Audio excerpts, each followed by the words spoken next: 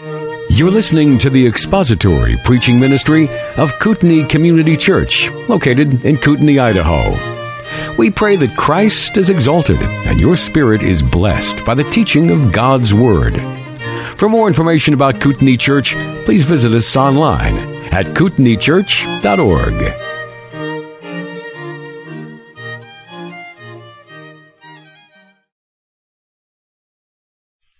Father, we thank you for this beautiful morning, this opportunity to spend time in your Word and to sharpen iron with one another. Father, as we look at this section of 1 Corinthians, it's with anticipation, for we are not babes in Christ. By your work we have been instructed, we have learned by your Holy Spirit's prodding and direction to experience the training that comes when one seeks the Word of God and obeys it. And so as we look into your Word this morning, let it be with an eye to do that, to obey, to respond, and to love you, to be grateful to you for all you do in our lives, for all you do for the spreading of the gospel of glory. And we'll thank you in Jesus' name. Amen. So who in their right mind would end a Sunday school lesson on a verse just prior to the end of the chapter? Someone with his nose so far in the book he doesn't see the verses around him. So I apologize for that. We ended on verse 15, and there's only one more verse in this chapter. Although it did seem like an appropriate ending point, so if I could transport myself back to the 9th century, maybe I would have had a talk with those Hebrews who ended the chapter at 16. But be that as it may, last week we looked at this section right here about Christians who are not tossed around by every wind of doctrine. And I see that today. I see that. I don't know if it's more than it used to be, because I don't really have the ability to step into different time frames and compare. But it does seem that Christians today are tossed around. They're not able to settle in on true doctrine, the truth. And some of that, most of that, is related to refusal to obey what we know. If we are given light, God will give more light as we obey that light. And so, that seems to be, at least in my mind, what seems to be going on. That I know in my life, as I refuse to acknowledge the things that God is trying to change in my life, remove from my life, that's a dead point. I'm stopped dead in the water. So, the Corinthians were doing that. They knew, they had been instructed in the first things, and they were not following them.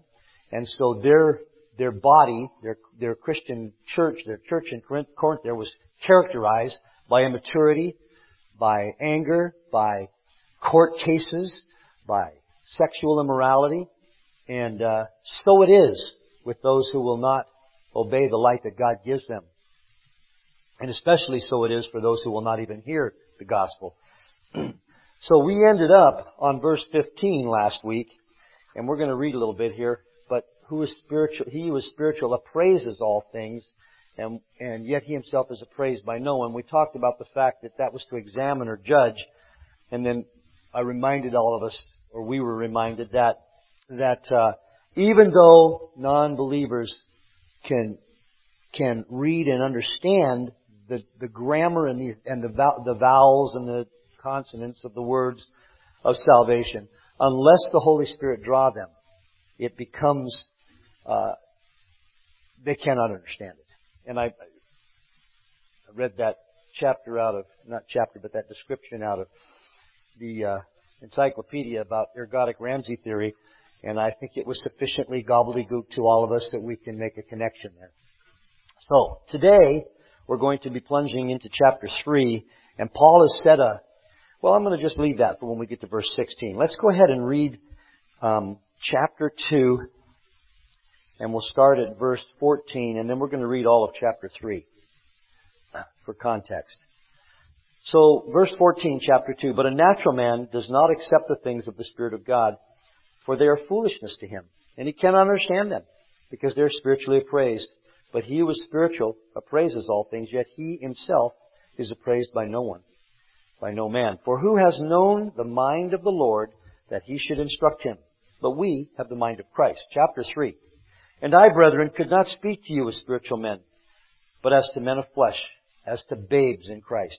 I gave you milk to drink, not solid food, for you were not yet able to receive it. Indeed, even now you are not able. You are not yet able, for you are still fleshly. For since there is jealousy and strife among you, are you not fleshly? And are you not walking like mere men? For when one says, I am of Paul, and another, I am of Apollos, are you not mere men? What then is Apollos, and what is Paul? Servants through whom you believed, even as the Lord gave opportunity to each one. I planted, Apollos watered, but God was causing the increase, the growth. So then neither the one who plants nor the one who waters is anything, but God who causes the growth. Now he who plants and he who waters are one, but each will receive his own reward according to his own labor. For we are God's fellow workers, you are God's field, God's building. According to the grace of God which was given to me as a wise master builder, I laid a foundation, and another is building upon it. But let each man be careful how he builds upon it. For no man can lay a foundation other than the one which is laid, which is Jesus Christ. Now if any man builds upon the foundation with gold, silver, precious stones, wood, hay, straw, each man's work will become evident, for the day will show it. But because it is to be revealed with fire, and the fire itself will test the quality of each man's work. If any man's work which he has built upon it remains, he shall receive a reward. If any man's work is burned up, he shall suffer loss, but he himself shall be saved, yet so as through fire. Do you not know that you are a temple of God, and that the Spirit of God dwells in you? If any man destroys the temple of God, God will destroy him. For the temple of God is holy, and that is what you are. Let no man deceive himself. If any man among you thinks he is wise in this age, let him become foolish, that he may become wise. For the wisdom of this world is foolishness before God. For it is written, He is the one who catches the wise in their craftiness. And again, the Lord knows the reasonings of the wise, that they are useless. So then let no one boast in men, for all things belong to you, whether Paul or Apollos or Cephas or the world, or life or death, or things present or things to come, all things belong to you, and you belong to God, and Christ belongs to God. And you belong to Christ, and Christ belongs to God. I find myself as I'm reading, I've studied the King James for so many decades that I say King James words even though they're not. So, increase, growth, yeah, same thing. Verse 16 is where we're taking up this morning. And this will end the chapter. We just finished talking about the spiritual and how it is that spiritual Christians discern. And then Paul goes on to say, For who has known the mind of the Lord that he may instruct him? But we have the mind of Christ. Now that's an interesting statement. Generating even more emphasis on this idea, Paul asks the question, what natural man thinks the way God does? Men certainly have a high view of themselves and their intellect, and they believe that they could instruct God. Well, and I hear it so often, if the man upstairs would just do this. Well, that indicates a distance in the first place, if it's the man upstairs. But men have such a high view of themselves, they think they can instruct God. This may be a bit of a cut as well against the Corinthians' high view of themselves and their intellect and their philosophy. Even the believer must recognize that we only have a limited view, a very limited view. We see things, as Paul says later on, through a glass darkly. And he will bring that more to life later. Do not attempt to instruct God, is what he's saying. But rather look to Him for instruction. And we can look to Him in great anticipation because we have been given the mind of Christ. This doesn't make us spiritual geniuses, but as John MacArthur says in a commentary I've been reading, the doctrine of illumination, for that indeed is what we've been talking about. It's the doctrine of illumination. How God illuminates Scripture to the mind of the Christian, helps him to understand it and to apply it through the Holy Spirit's work in your life. The doctrine of illumination does not mean we can know and understand everything, Deuteronomy 29:29. That we do not need human teachers. It doesn't say that we don't need human teachers, Ephesians 4:11 and 12. And it also does not say that study is not hard work, 2 Timothy 2:15. It does mean, however, that Scripture can be understood by every Christian who is diligent and obedient. And they go hand in hand. Diligence and obedience.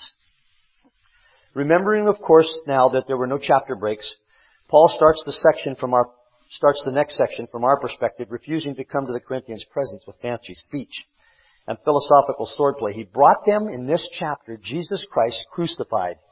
He wanted their faith to have its roots in the power of God and not in the wisdom of men. While he did not practice superficial, highfalutin, if you will, oratory, he did bring them great wisdom, and he reminded them of the glories that were waiting for them in heaven. He finished up this chapter carefully admonishing them about spiritual versus natural. Spiritual versus natural. The basis that he has created in these first two chapters will serve well in his oncoming lecture, if you will, about the fact that good theology, he's still going to be on this whole, the premise, if you will, of 1 Corinthians is that good theology produces good behavior and bad theology produces bad behavior. The Corinthians were not demonstrating the good behavior.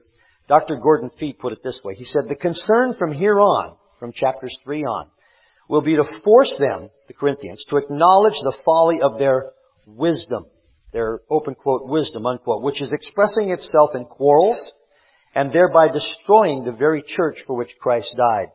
Paul's concern needs to be resurrected throughout the church today. Throughout the church today. The gift of the Spirit does not lead to special status among believers.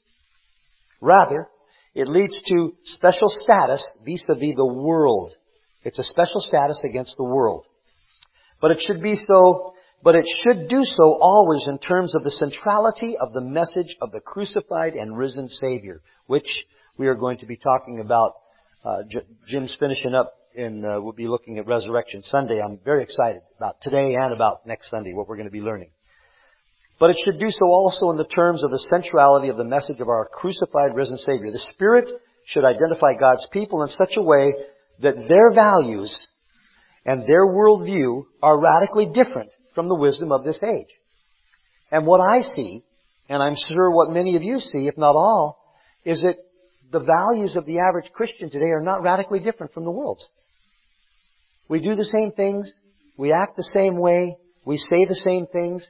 Now, I say we in a general terminology, in the church in general. I don't see that here, and I'm grateful. We all struggle with it. We don't want to be odd man out in any given situation. But we are odd men and women out, aren't we? And rightly so, and properly so.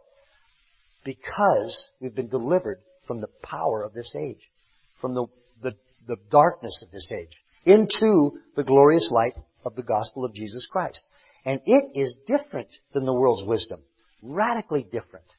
And its effect is to produce radically different people. Now, that doesn't happen overnight.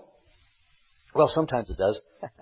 But most often, it happens by degrees, grace to grace, glory to glory, as you become more and more instructed in the Word of God, as you become more and more obedient to the Word of God, and you say, I can't do that anymore.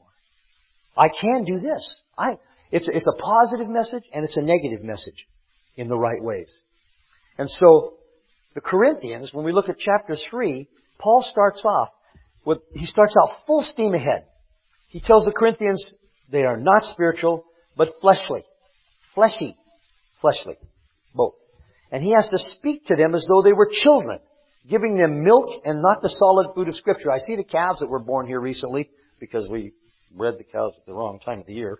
Don't do that. So they're born in a snowstorm, but that happened to us. Anyway, I see them out there suckling on their mothers, and then they go experiment with this hay that I feed them. And they don't like that. They want the milk.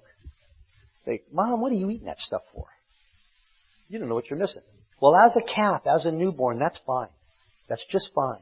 But as you progress through your Christian life, you become more and more in need of the meat of the Spirit, of the Scripture. So what's happening is there's theology. The theology that the Corinthians have is not resulting in good behavior. It's bad theology. Their factionalism and party spirit is leading to disunity and not unity. He uses the analogy in this section. He's going to use one of the analogies he'll use is construction to show them that the foundation was laid by Him by the grace of the Holy Spirit. But the buildings that have been placed on that foundation are not all spiritually proper buildings. He will also revisit the difference between the world's wisdom and God's wisdom, and he'll finish up this chapter, chapter 3, by reminding the Corinthians that they belong to the Lord Jesus Christ and Christ belongs to God, and they need to begin acting like it. So, we need to begin acting like the family we belong to. So in chapter 3, verse 1, "And I, brethren," he says, "I could not speak to you as unto spiritual, but as unto carnal, even as unto babes in Christ." He castigates the Corinthians. He has to speak to them as babes in Christ, fleshly, carnal men, when they should be at the point of discerning good and evil and acting upon that discernment. They are rather at the point of practicing the evil that they should be discerning and avoiding. It's the same thing that happened when Peter contradicted the Lord. And he said that he didn't have to die. Jesus had to speak to him as a carnal man, as a babe, and say, "Get behind me." He had to do that with Peter. The divisions in the church, and how much of that is just speaking before thinking? I wonder, I can really identify with Peter in some ways. Talking, my dad said, "You always put your mouth into gear." No, how did he say it? "You always engage your mouth before you put your brain into gear." I can't remember how he said it. He had a really good way of saying it. I'll have to think about that. Say that again?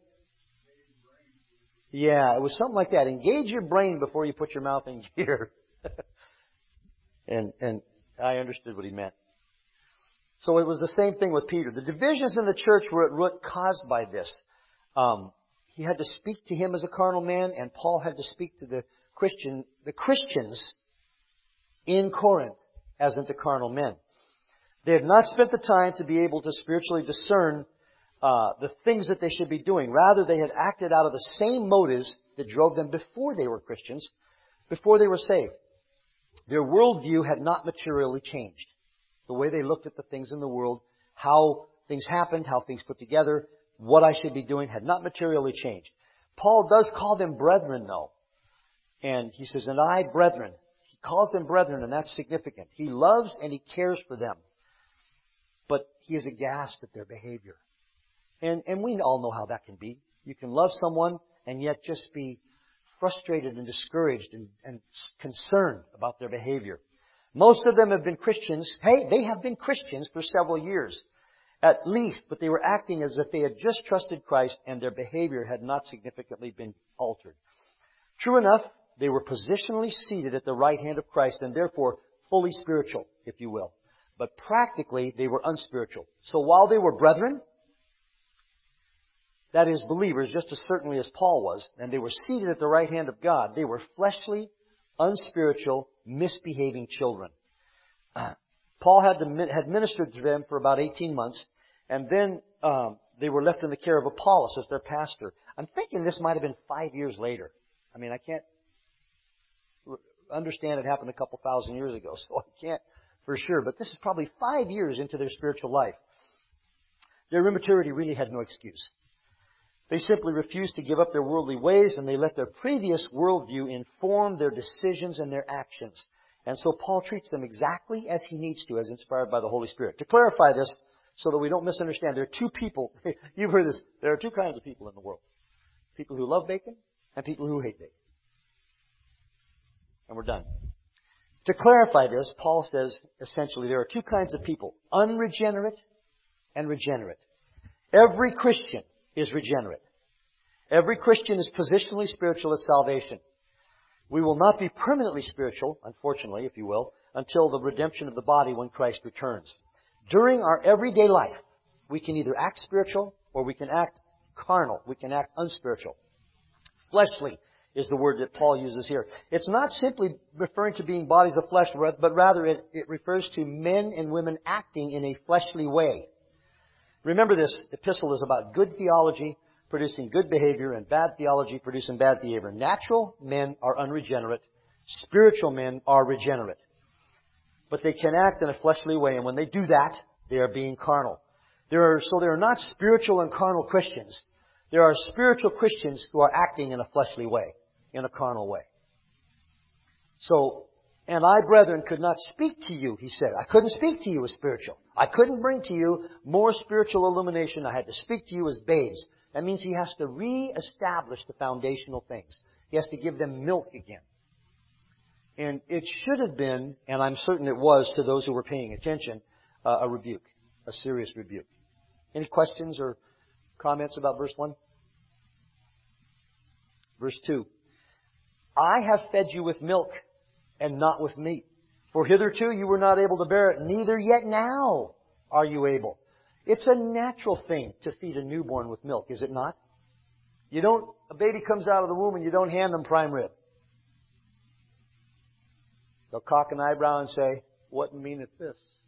in their own little baby way. That's King James for, "Give me milk." Following hard on his castigation of the Corinthians at the end of chapter 2, Paul admonishes them that when they should be advanced beyond the ABCs of the gospel, he must rebuild the foundation that they apparently did not get the first time. Now, they got it enough to trust Christ, to become believers. But it seems to have stopped there. It seems to have been, I can't think of a good character, stillborn would be the wrong word, but it seems to just have stopped there so that they had to be fed milk again. How does he know they didn't get it? How do we know when someone doesn't get the spiritual teachings of the Scripture? It's because of their behavior. We can't see into people's lives, into their hearts. We can't see into their minds. But we can see their behavior. And there is great good can come from proper admonishment of wrong behavior. But that's being judgmental. Yep. The right kind of judgmental. The right kind of judgmental. I don't know your heart. But if you're slapping people around who disagree with you, that's not exactly the way the Lord intended for us to deal with differences of opinion. Would you help him up off the floor? Crino. We're supposed to be forensically capable of seeing the difference between right and wrong. That means studying, thinking it through, going to Scripture, asking the Lord in prayer as necessary, going to counselors and teachers if you need it, but capable of discerning the difference between right and wrong and able to articulate that to someone who needs to hear it in a kind and considerate way, but necessarily maybe a firm way. Well, no, always a firm way.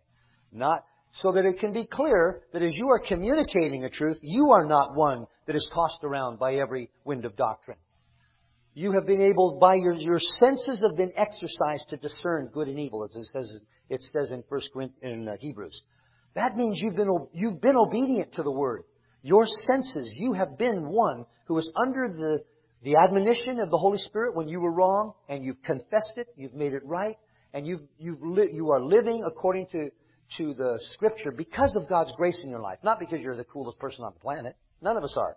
Jesus is the only one who lived it perfectly because of who He was. We can live it because of who He is, not because of who we are. So, when a believer is in fact a newborn believer, there's a sense that they will crave the milk in a proper way. And when you see a newborn Christian get excited about doctrines that you've known for years, get excited with them. Be delighted. It's new, it's invigorating, it's wonderful. And so in 1 Peter he says, like newborn babies, long for the pure milk of the Word. So there's a proper aspect of longing for the Word. So that, why? So you'll be smarter than everybody else. So you'll have one up on the bad guys. No, he says, so that by it you may grow in respect to salvation. Your salvation will be a benchmark, and from that benchmark you will be able to trace linear growth. Now, sometimes it's 3 steps forward, 2 steps back. But it's forward progress, is it not? Are you different than you were 20 years ago? Well, some of you are not that old, but those of you that are you different? It's okay to say yes. It's the work of God in your life. You ought to be different. It's not like a car that wears out in 20 years. You're renewed, you're reinvigorated. Spiritually, you're growing, you're becoming more like the Son of God, so that as it says in 1 John, we will be like Him because we will see Him like He is, as He is. So Paul says to this, he said, these believers should have been far beyond this. Many of them had been believers for years, and they should have advanced beyond the stage of the basics of the gospel. It's informative to us to recognize that bad behavior will get in the way of appropriating Scripture. It's like God says, well, if you're not going to act on the light I've given you, I'm going to hold the light until you act on that light. He will not give us further light. In order for a house to be built, the foundation must be secure and properly constructed. Building on sand, whether by an unbeliever or by a believer, when I say an unbeliever, I'm talking about actually building a house on sand. We were just talking about a road that sank. I was talking, as you're coming in on the byway, as you come across I think it's the bridge down to the beach. There's a bump. There's a bump, pretty good bump. That was caused by improperly. Now I'm not a road engineer, but I know one, and this is what he told me. That was probably caused by improperly compacting or filling, or the improper fill that was put there. He told me, as a matter of fact, he came in. It's a guy that used to be the road director when I was a county commissioner, and he's now the director in the city. And he came in and we were talking about stuff, and he talked about the fact that sometimes they would put in a culvert the year before they were going to do the road, so that any settling that happened, he said we would always put in the right fill, we would always compact it to the right density, but he said, we're human, so we put that culvert in a year ahead. We build the foundation, so that later on we could build on that foundation knowing that it would support what we were doing. And that way any settling would happen, they could take care of it. So, Paul says, I fed you with milk. I built the foundation, but you were not able to bear it. Neither are you now able to bear it. In the book of Hebrews, the writer, who is also very likely Paul, but he castigates a group of believers who should have been beyond the basics. He says that the believers there should actually have been teaching, but were still in need of being taught. Does it scare you to teach? Those of you, you're not going to shake your head because you're scared to shake your head about being scared to teach, but that's okay. As you become more and more founded in the Word of God, He wants you to teach. There are those around you who need it, and you can give it to them in a way that Jim can't or Justin can't because they don't know Him. Or you can bring them. That's another aspect you can do. But those who need the teaching that are in your circle of friends, that's what God has put you there for. At any rate, with these Hebrews, they were not properly discerning good and evil, and were very likely not spending the time they needed in the Word to find out what was good and evil. He says in Hebrews chapter 5, verses 11 through 14, concerning Him we have much to say, and it is hard to explain since you have become dull of hearing. For though by this time you ought to be teachers, he says to them, you have need again for someone to teach you the elementary principles of the oracles of God, and you have come to need milk and not solid food. For everyone who partakes only of milk is not accustomed to the word of righteousness, for he is an infant. But solid food is for the mature, who because of practice have their senses trained to discern good and evil. Who because of practice, obedience, living according to what the Holy Spirit is impressing in your life through the Scripture. And so he says at the beginning, when I first met you, when I first founded this church, I fed you with the milk of the gospel because you were not able to bear the meat at first. And that is normal. But now, here, 5 years later, I still have to, I'm guessing, 5 years later, I still have to feed you with milk because you are still without the power to assimilate further teaching. This is not a concern about a group of people who can't understand. For indeed, if they are believers, and they will simply be obedient to the Word that they have been given, their senses will be exercised, and the training will come that will allow them to discern and be able to be taught the deeper things of the gospel. The only thing that prevents someone from absorbing the greater teachings of the gospel is disobedience, pride, and an unwillingness to deal with the sin that the study of the Word reveals in one's life. How often is it that as I'm studying to present stuff in Sunday school, I read stuff and I go, this has got to change in my life. I can't be this. And that's what the Word is for. That's one of the main things that the Word is for, is to conform us to the image of Christ. And that conforming can be painful at times. It can be difficult, but it's necessary. They were resisting it. We can know that because of their behavior. The discerning of good and evil, the discerning of good and evil starts with our own hearts. It started or should have started with the Corinthians' hearts, but they would not deal with the evil in their hearts, and so they were taking each other to court over, I get the impression, silly things. And I see that's when I was, like I said, when I was county office, I saw that so often. People wanting to use the power of government to make their neighbors do what they thought they ought to do. It's just, and on occasion I would ask people who I thought I knew, I would say, "Will you talk to your neighbor?" "I ain't going to talk to him."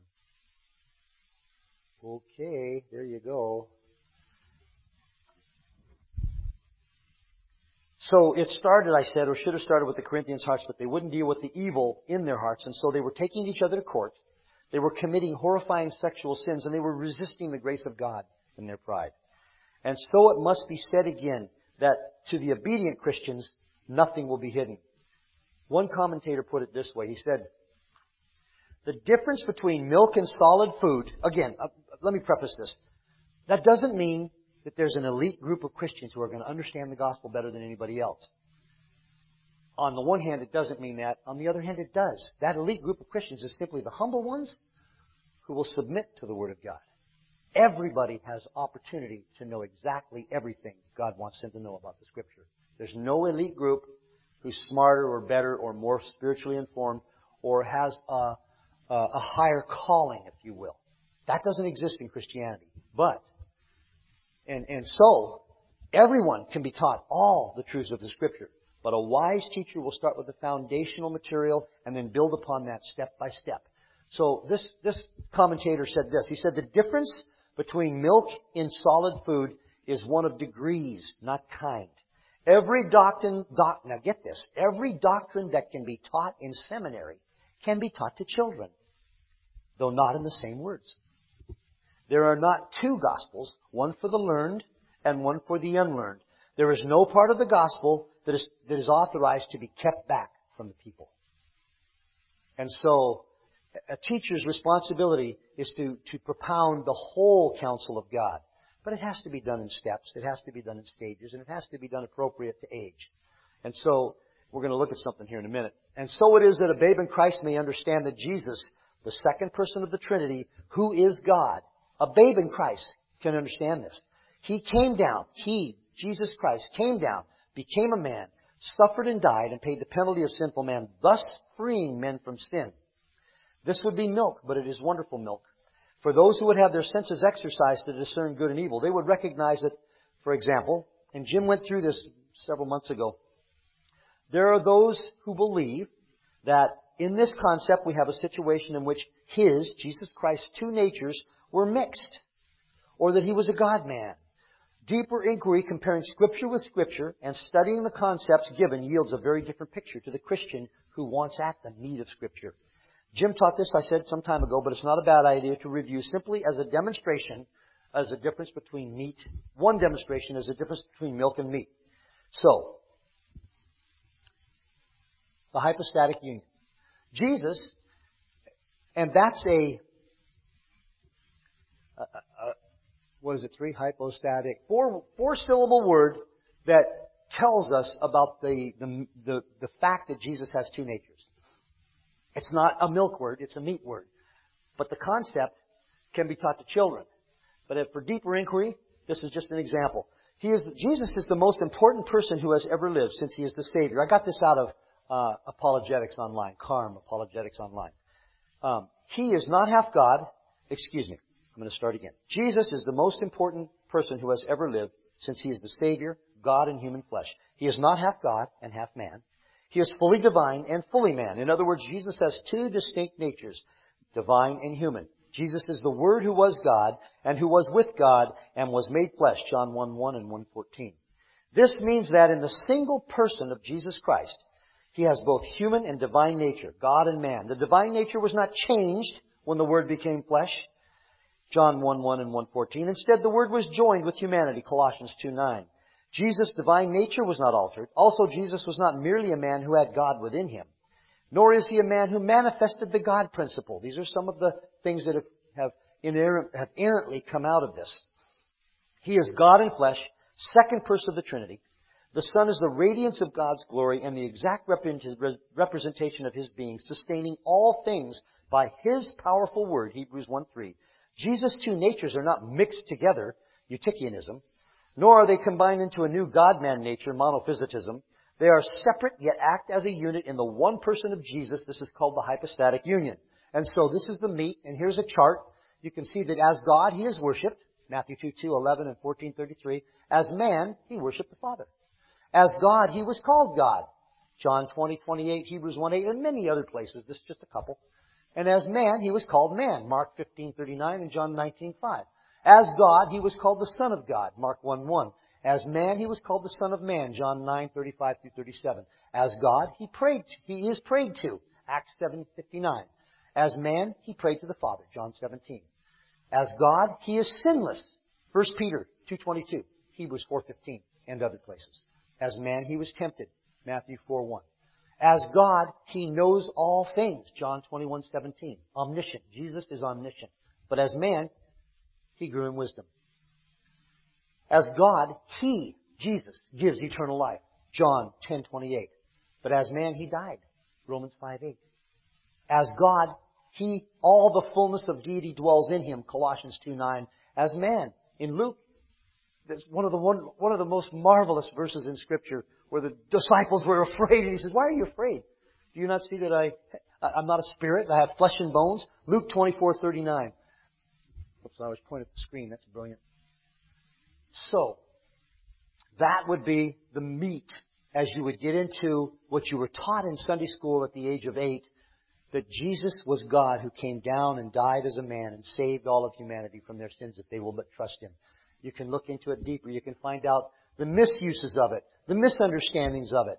And that's the meat of the Scripture. And then you begin to compare Scripture with Scripture, and you begin to realize that He was perfect. He was obedient to the Father, and He expects us to be obedient. Now it gets down into your life.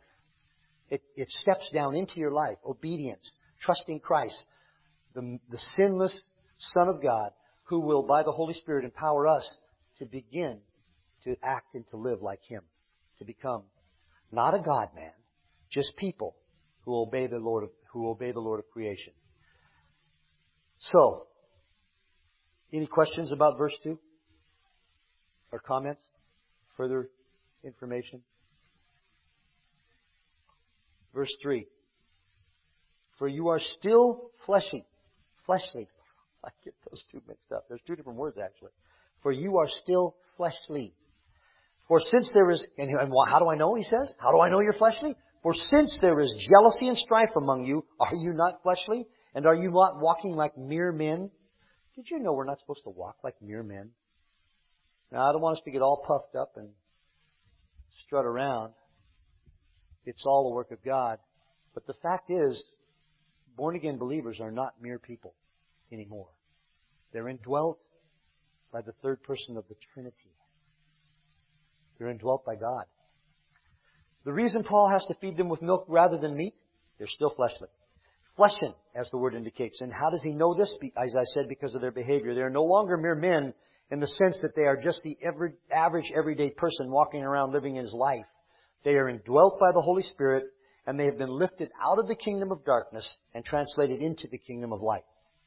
All by a work of Christ. They are children of the King. They are the bride of Christ. They are the elect, the chosen. But their behavior marks them in Corinth as if they were just mere men. Someone coming into their fellowship. So how many lawsuits do you have in this church? He would say. He would see them as no different than the world around them. Unsaved, it would look like they were unjustified, unsaved, headed for perdition. The world looking upon them would see no difference between them and the average Greek philosopher. Again, their behavior belies their Christianity. The word for strife, by the way, here, that's actually the next section, but jealousy and strife. Jealousy is a dangerous thing. It produces a desire for things that are not yours, that God may not want you to have at that time, but it can cause some of the most heinous crimes. Jealousy can. We're not to be jealous. And this word strife, this was an interesting word. It doesn't just mean difficulties between people. It's actually a Greek word that we've heard before. It describes someone who enjoys contention. I like to stir the pot. Someone who likes to step in and cause a problem and then either step back and watch it happen or keep pushing it. Keep just goading and punching and pricking and hurting. Someone who likes contention. That's what was happening in Corinth. This would have come from the Greek philosophy and the framework that they lived in. The Greeks loved wrangling and arguing about philosophical issues. This has no place in the church. And it causes division. It causes hurt. It causes destruction. I struggle with that myself. Sometimes it's, no, I won't say it, but it seems like sometimes it's fun just to prod things and see what happens. It's the wrong thing to do. We're to be healers. We're to be those who seek peace. Now, that doesn't mean you can't be firm when improper doctrine and wrong behavior is happening. But to provoke things just to see how you can stir them up, that's what that's what this word means. It's a ha kind of, look what I did. Everybody's fighting each other and I caused it. That's pretty cool. That causes division, disunity, and hurt. So what does have place in the church when these things happen? In his advice to Timothy, Paul outlines the way a mature believer will deal with differences. And that's what I have up here. 2 Timothy 4:2. Preach the word, be ready in season and out of season. Reprove, rebuke, exhort with great patience and instruction. Someone who takes the time. This means that we understand that these kinds of things are individual things. When Jim stands up every Sunday and proclaims the Word of God, he's doing part of what he's called to do. There's another part where individuals come to him or come to any one of the elders and say, what about? And that's where we are, by God's grace, to reprove, rebuke, exhort with great patience and instruction. Now, I will say this. The Corinthians loved the reprove, rebuke, and the reprove and rebuke. Probably what they didn't like was the exhort with great patience and instruction. That takes time. That takes involvement in people's lives. That takes love and care and concern. And those are the kinds of folks that you want dealing in that particular position in churches. 2 Timothy 2:23 through 26. But refuse foolish and ignorant speculations. And we have so many of those. I see so many. I read Facebook and I go, really? Do people still believe this stuff? Or are they just doing what the Corinthians did, trying to provoke? The gods came to earth in a lunchbox. They had a Stanley thermos. And it was a vacuum-packed thermos. I'm making this up, you might guess. Some of it is just that silly. Refuse with foolish and ignorant speculations, knowing that they produce quarrels. The Lord's bondservant, Paul says to the Corinthians, to Timothy, and the Corinthians would be reading this, must not be quarrelsome, but be kind to most people. No, kind to all. Able to teach. Patient when wronged. Have you found yourself in a discussion with somebody and in the discussion they wronged you? Patient when wronged. Patient when wronged. With gentleness, correcting those who are in opposition, if perhaps God may grant them repentance, leading to the knowledge of the truth, and that they may come to their senses and escape from the snare of the devil, having been held captive by him to do his will. That's what's going on. It's people that are held captive. I've had to free animals from traps before. They'll bite you, won't they? We had a dog hit in front of our house one time, years and years and years ago when I was a little kid, and I went out to help the dog. It was a German Shepherd. He tried to bite me. I was trying to help the dog. Stupid dog. He was a bit quarrelsome. He was someone who was trying to wrong me. I actually wasn't patient with him because I didn't want to get bit. I think I got my parents and they called the vet or something. I don't remember. It was a long time ago. It was like 50 years ago. I just remember the dog trying to bite me when I was trying to help him. And that can happen. That can happen to us as we try to help others. So when Paul says the Corinthians were walking like mere men, he was saying that they were conducting their lives in an irrational and fleshly way. Their carnality would become the seedbed for ruined morals, damaged interpersonal relationships, milquetoast prayer life, and heresy. And we'll see as we get into the later chapters of Corinthians, there's so much going on in this church that was just untoward towards the gospel. Carnality flies in the face of proper doctrine and good behavior. And jealousy can be a driving force behind those things. Division is a natural result of jealousy and strife, contentiousness. So he says, are you not walking like mere men? And then the word walk is, and we've all seen this, it's a word that means to make progress, to regulate your life. It means it's how you conduct your life. And it's the full circle of how you conduct your life. It's not so much that they were just being human. It's the simple fact that they who were indwelt by the Holy Spirit were acting just like every other human on the face of the earth. Selfish, immature, prideful, and egotistic. One commentator, and we'll end up with this, one commentator put it this way. He said, being human is not a bad thing in itself. It is the simple fact that Being human is not a bad thing in itself, any more than being sarkanoi, which is fleshen, is. What is intolerable is to have received the Spirit, which makes one more than merely human, a child of God, which is to have received the Spirit, which makes one more than merely human, and to continue to live as if one were nothing more. May God grant us, in our day-to-day life, the ability and the wisdom to live as though we were something more, not because we're special, but because He is the great God who has redeemed us.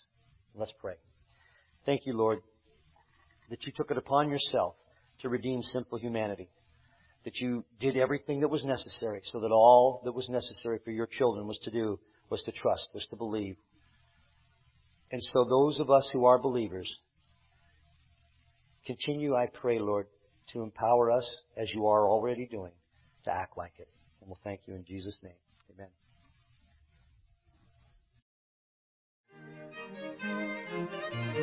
Thank you for listening to the latest podcast from Kootenai Church. If you'd like to learn more about Kootenai Church or to donate to our church ministry, you can do so online by visiting kootenaichurch.org. We hope you enjoyed this podcast and pray you'll join us again next time. Once again, thank you for listening.